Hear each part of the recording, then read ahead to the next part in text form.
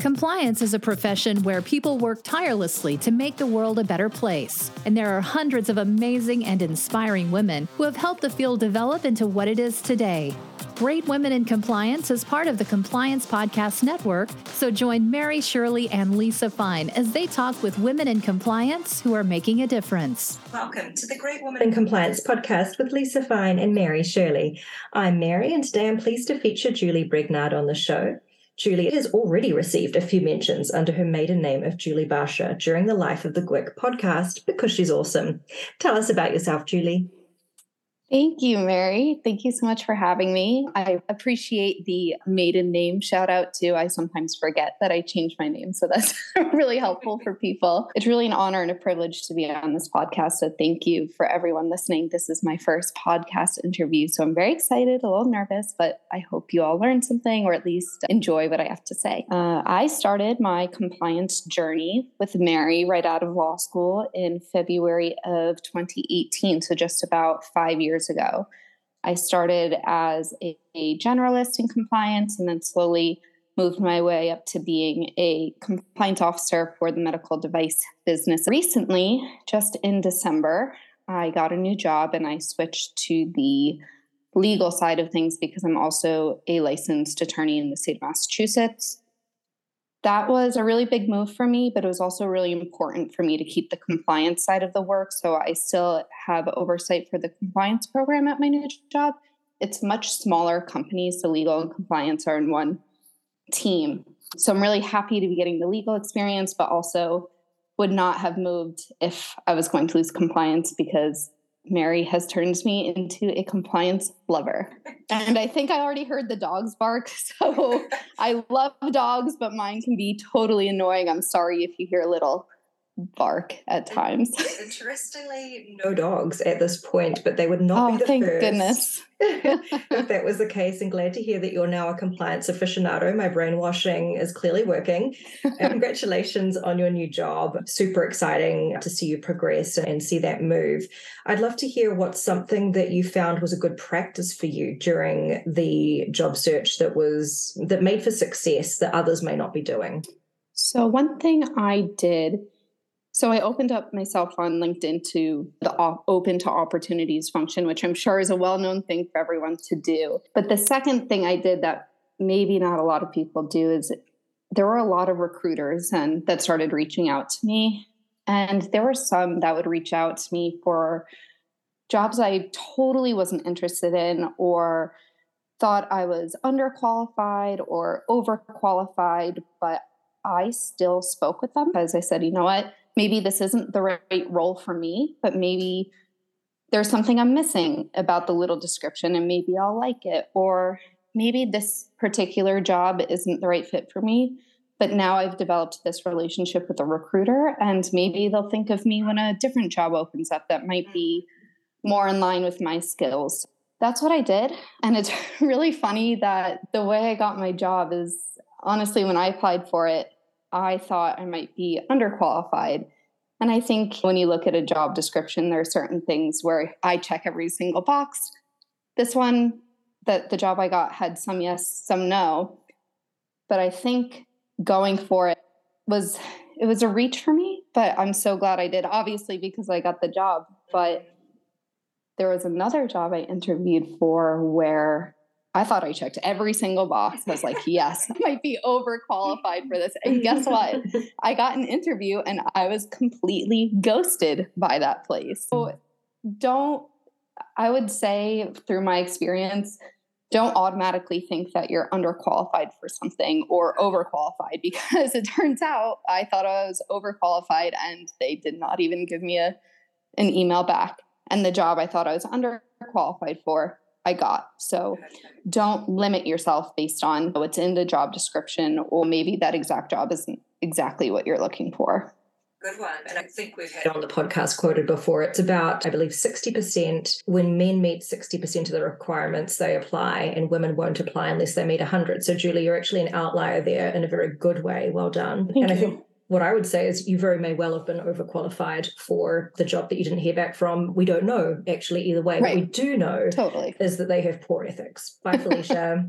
Okay, I'll just add to that. One thing that I've noticed when people are doing posts on LinkedIn that I hadn't done myself, but I think is really intriguing, is tracking your applications and noting down potentially whether you used a certain resume and whether you can start to see trends between how you approach a role, maybe the level of the job that you're going for, and where you start to see success points. I think it can be demoralizing if you start seeing stacked up the number of jobs you've applied for against the number of ones where they choose not to shortlist you. But I think it could be an awfully good learning tool to get the data to help you with your search. It's a great tip.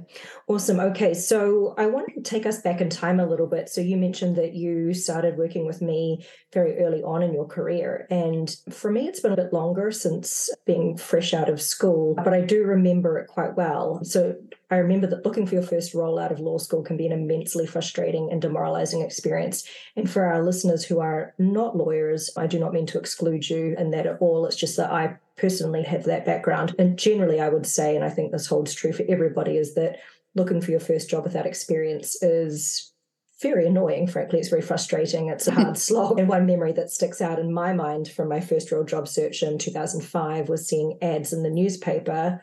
And I have to say that was a key place for looking for jobs back then. And then at the end of the advertisement, a line saying this position is not suitable for new graduates. And this makes me think nowadays, gosh, we should even have a category specifically that is appropriate for new graduates so they don't have to search through everything and go straight to finding a role that's appropriate for them.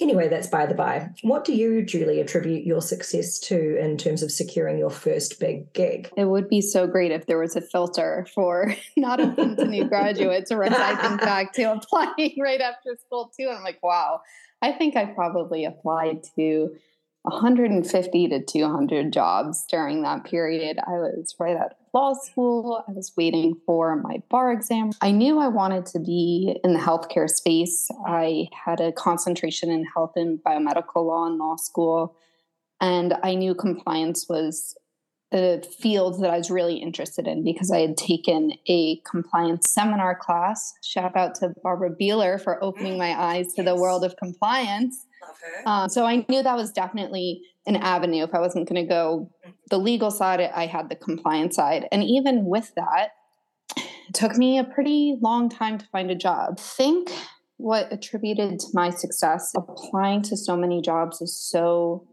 overwhelming. And it, like you said, it can be so demoralizing, but you have to do it. It's just non-negotiable. You have to do that. And you know what? Another thing I was thinking of the other day, someone needs to come up with a method when you're applying for jobs and you attach your resume and you go to the next page and you have to fill out all the information on your resume. All over again. That makes it 10 times more demoralizing because it just takes 10 times longer. I know. One of the keys to my success was just powering through, not letting myself get down. And you're a new graduate.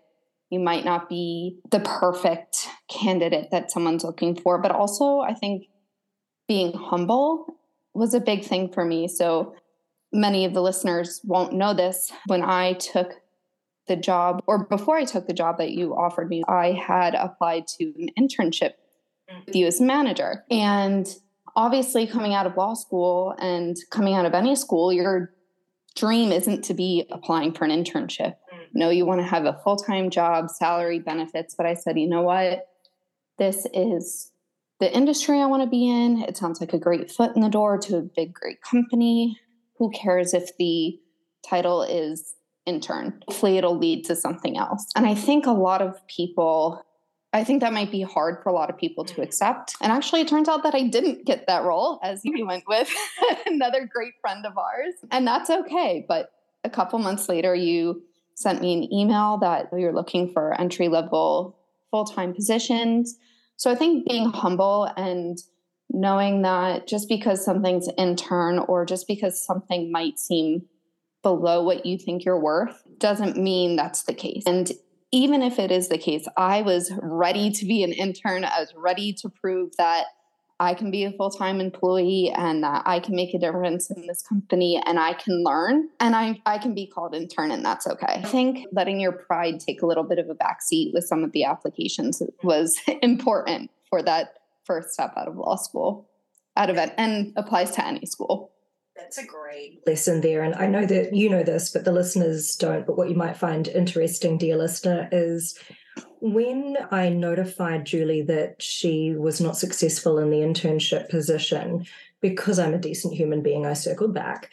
Julie wrote a very gracious message in response, and some folks chose not to, which is fully within their right to do that. But what it meant is that Julie stuck out in my mind as being someone that I would want to work with. So even though there were people with comparable background to her in terms of the education studying the health law or ethics concentrations, Julie stood out because she was very personable. And it meant that individuals who substantively were largely her equal were passed over immediately. They didn't even get the chance to receive the offer because they had chosen not to respond to the notification. And so by being gracious when there's rejection can work in your favor. People really do keep you in mind for the future. There's a Tim McGraw song called Humble and Kind. Always be humble and kind. That's my takeaway from this. And I'm glad it worked. Same. Can you imagine if we didn't know each other? Oh, it would be the worst. We'd be missing out on so much. That's so true. And I will just add, when Julie mentioned that I hired another good friend of ours for the role, I was not friends with the individual first. I didn't know either at the beginning. I'm sorry. No, don't be silly. That's a good thing to point out. We have become friends. Exactly. And people can absolutely hire their friends. Just go through the conflict of interest declaration process, please, and hire them on their merits. Okay, cool. Yes. So switching gears a little bit, Julie, one of the things that you are well known for is your volunteer work within the organization. And I'd love to hear a little bit about what you found benefited you from involving yourself in employee resource groups and putting your hand up for really quite high profile positions very early on. I think a lot of people would not have been bold enough to go for the junior chair position with the Women's Employee Resource Group. Tell us about that experience and what you got from it. Sure. So when I started Fresenius, it just felt like such a huge company to me. I was going into this big, beautiful corporate office, and we had the little space where the compliance team sat, and that was great. But the whole rest of the building just seemed like another world to me. I didn't know anyone over there. I have a very extroverted personality. So part of the reason I wanted to go to the WERG Women Employee Resource Group events was just to meet people. I wanted to get connected, get to know other people in the company. I like putting faces to names. I'd see names in email. I thought, okay, maybe if I go to this event, I'll meet some of the people I've been talking to. Sometimes I think too, when you meet the person you're emailing with, you get a better sense of, how they communicate. Sometimes it's hard in email to tell tone. It's hard to tell personality. So I said, I want to meet some of these people. And that was really important for me to feel connected. I think in every stage of my life, I've done something to try to connect to other people. In high school, I played a lot of sports. I was a peer minister. I went to Catholic school. In college, I was in a sorority. I played on an intramural basketball team. I've always done something to connect with people. That's just my personality. But I found very quickly that a lot of the work that WERG was doing was really important. They were the first employee resource group at Fresenius, and they were touching on a lot of important women's issues and talking about them. And I thought that alone was big time. Sometimes companies don't let that happen. So not only was it big time for the employees to be talking about it, it was big time for the company to allow that to happen and to be listening. I actually got involved as the junior chair.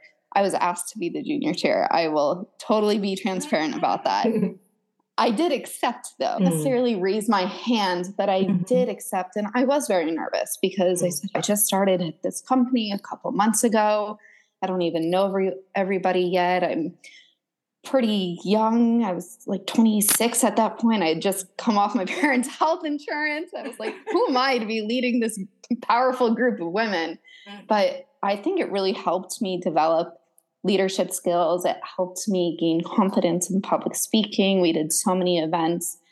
And honestly, some of the initiatives we tackled, like mentoring program, it did really help with my career because not only did I meet people through the events, but I was able to get mentored from other people in the company that I never would have met. And so many of those people I still talk to today. They're on my reference sheet as references for jobs.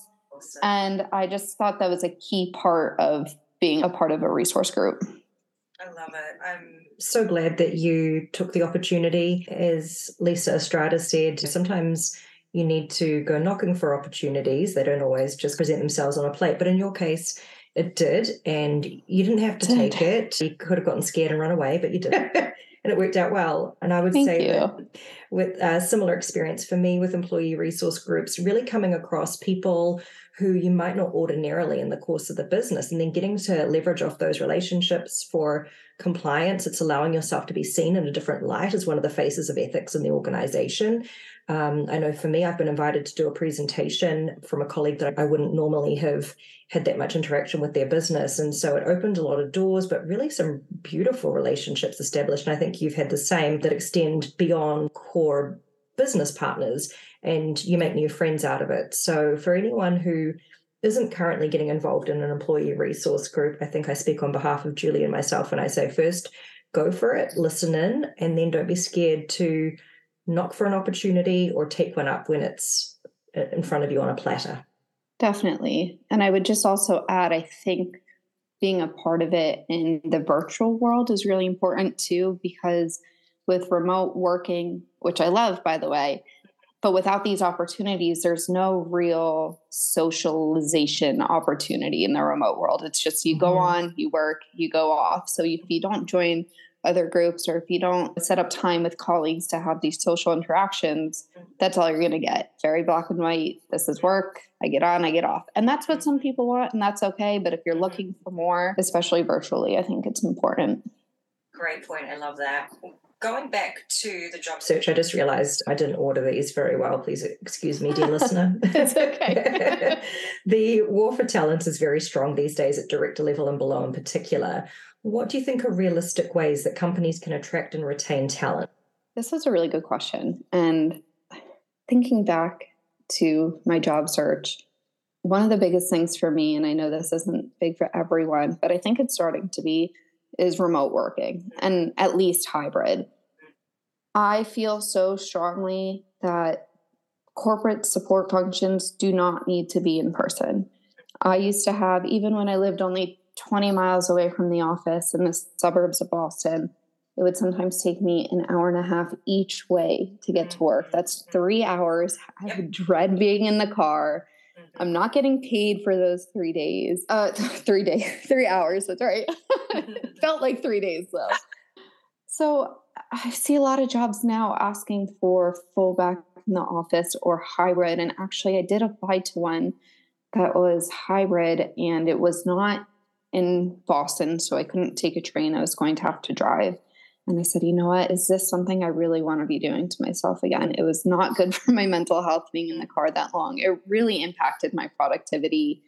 I didn't really know until I worked from home, and I was like, wow, I have all these hours to get things done. I'm not stressed about working. I'm not stressed about all the things I have to do when I get home. So if any CEOs are listening, give your employees the flexibility to be home, to have flexible hours. We would rather have that flexibility than to have a pizza party in the office. I'm sorry, I can buy my own pizza. If I, like I said earlier, if I want to have social interaction, I will. I can make that happen virtually. And I think it is important for employees to have some engagement. Do, maybe a quarterly meeting where you can get together. I just think that flexibility is so important. And particularly for, I think in the future about wanting to have kids, like being a working mom, it just gives me such peace of mind to think that I'll hopefully have a flexible job. Another thing to look for, I would say, sorry, I'm saying a lot, would be benefits. Don't be shy about asking about benefits upfront. I think this is a lesson I've learned the hard way. Maybe there's something important to you that a company doesn't have, particular medical coverage, particular leaves of absences that you might need in the future. Ask about that up front, because if you start a job and they don't have that, it's going to change the way you feel about the job, I think. And honestly, there's so many cool benefits that companies offer that I've heard of from my friends that I think when jobs are trying to attract talent, they should be upfront with those benefits. Oh, we get discounts on cars, or you get this sort of, we'll pay for your internet allowance up to a certain amount. Those are cool benefits that people pay attention to, especially when it affects their wallet. I think jobs should really advertise that more. Great point there. Thank you, Julie. You may be surprised to know that the time has absolutely flown by in your first podcast, and we are already at your very last question. Oh, yeah. Awesome work. So thank you. You and I had a lot of fun, including with other colleagues as well, designing and rolling out compliance weeks. What are some things that you think make for a successful compliance week? You remember when we ran through the blow-up obstacle course in 2018? Yes, I think that was really fun. The entire time. I love it. So I think compliance week is so important, but I think the work leading up to compliance week is just as, if not more important. Building relationships with your business to get them to buy in is so crucial. And I think something that worked for me once I started supporting a function that had a sales team was to leverage the competitiveness of teams, in particular for sales that worked. So when I said, look, we have all these great events, you'll learn about compliance, and you know what? There might be a prize at the end, or you might go against your counterpart in the other sales team. They were like, oh, what do we have to do? We can't lose to them. We want to be better. What event do we have to show up at? Got excited because of their competitive nature to show up to those events. I think what has been also really helpful and also brings a lot of fun to it is having a theme. I mentioned the blow up obstacle course. That was a lovely in-person carnival we had the next year. The rodeo barbecue. And I think having a theme and showing that compliance can be fun and approachable is really helpful. There were a lot of people I spoke to after that week that said, I didn't know compliance was so fun, or I didn't know that we could just call you whenever we needed something. And I was like, clearly you don't know me very well. Second of all, you don't know compliance that well, but you clearly don't know me that well. You can call me whenever. And I think also doing some touch points throughout the year leading up to compliance, having some sort of communication initiative. People are thinking about compliance in the back of their mind. So it's not just, oh, what is this? Who's doing that? So they know your name. They know I started this new thing at my new company. It's just on the internet, and it's not fully developed yet. For all the listeners, I've only been there 2 months, but it's Compliance Culture Corner. Yes, nice alliteration. And that's just my way of trying to put compliance in the forefront of the company, getting people to see my name, to know what we're talking about. And so when the big event comes, they already know who you are. They want to be there. They want to support what you're doing. So I think the months leading up to Compliance Week are really important. And then just having a fun, approachable event, whether it's virtual or in person. I love that tip about dropping little Compliance Week nuggets throughout the year and not just making it that one-off. And something that comes to mind for me as you say that is I've previously spoken about this on the podcast and in other avenues where you can use the Compliance Week as a gap analysis opportunity in the quizzes and things like that to find out where people's knowledge levels are at for substantive compliance issues. And so when you release a particular communications campaign or a training that might hit on something that you learned was a gap in the Compliance Week, you can mention at the outset of the training, you told us XYZ. This is how we acted on it. And so you're circling back on feedback so that colleagues know that when they share something with you, you're actually going to act on it. And that helps to promote speak up in a broader context. Definitely. I love that. Awesome. Julie, well done. Your first podcast is complete. Thank you, Mary. Thank you, listener. We invite Lisa and I, all of you, to join us again next week for our next episode. Feel free to take a look at Corporate Compliance Insights website, which is our sponsor. Thank you very much to Sarah Haddon, the owner of that organization, and your generosity to us. And check out our landing page there for more information. Thank you so much, Julie. Take good care. Thanks, Mary. You too. Bye. Thanks for joining us for this episode of Great Women in Compliance. We hope you'll join us in honoring the great women in the compliance field by subscribing to this podcast and leaving a review.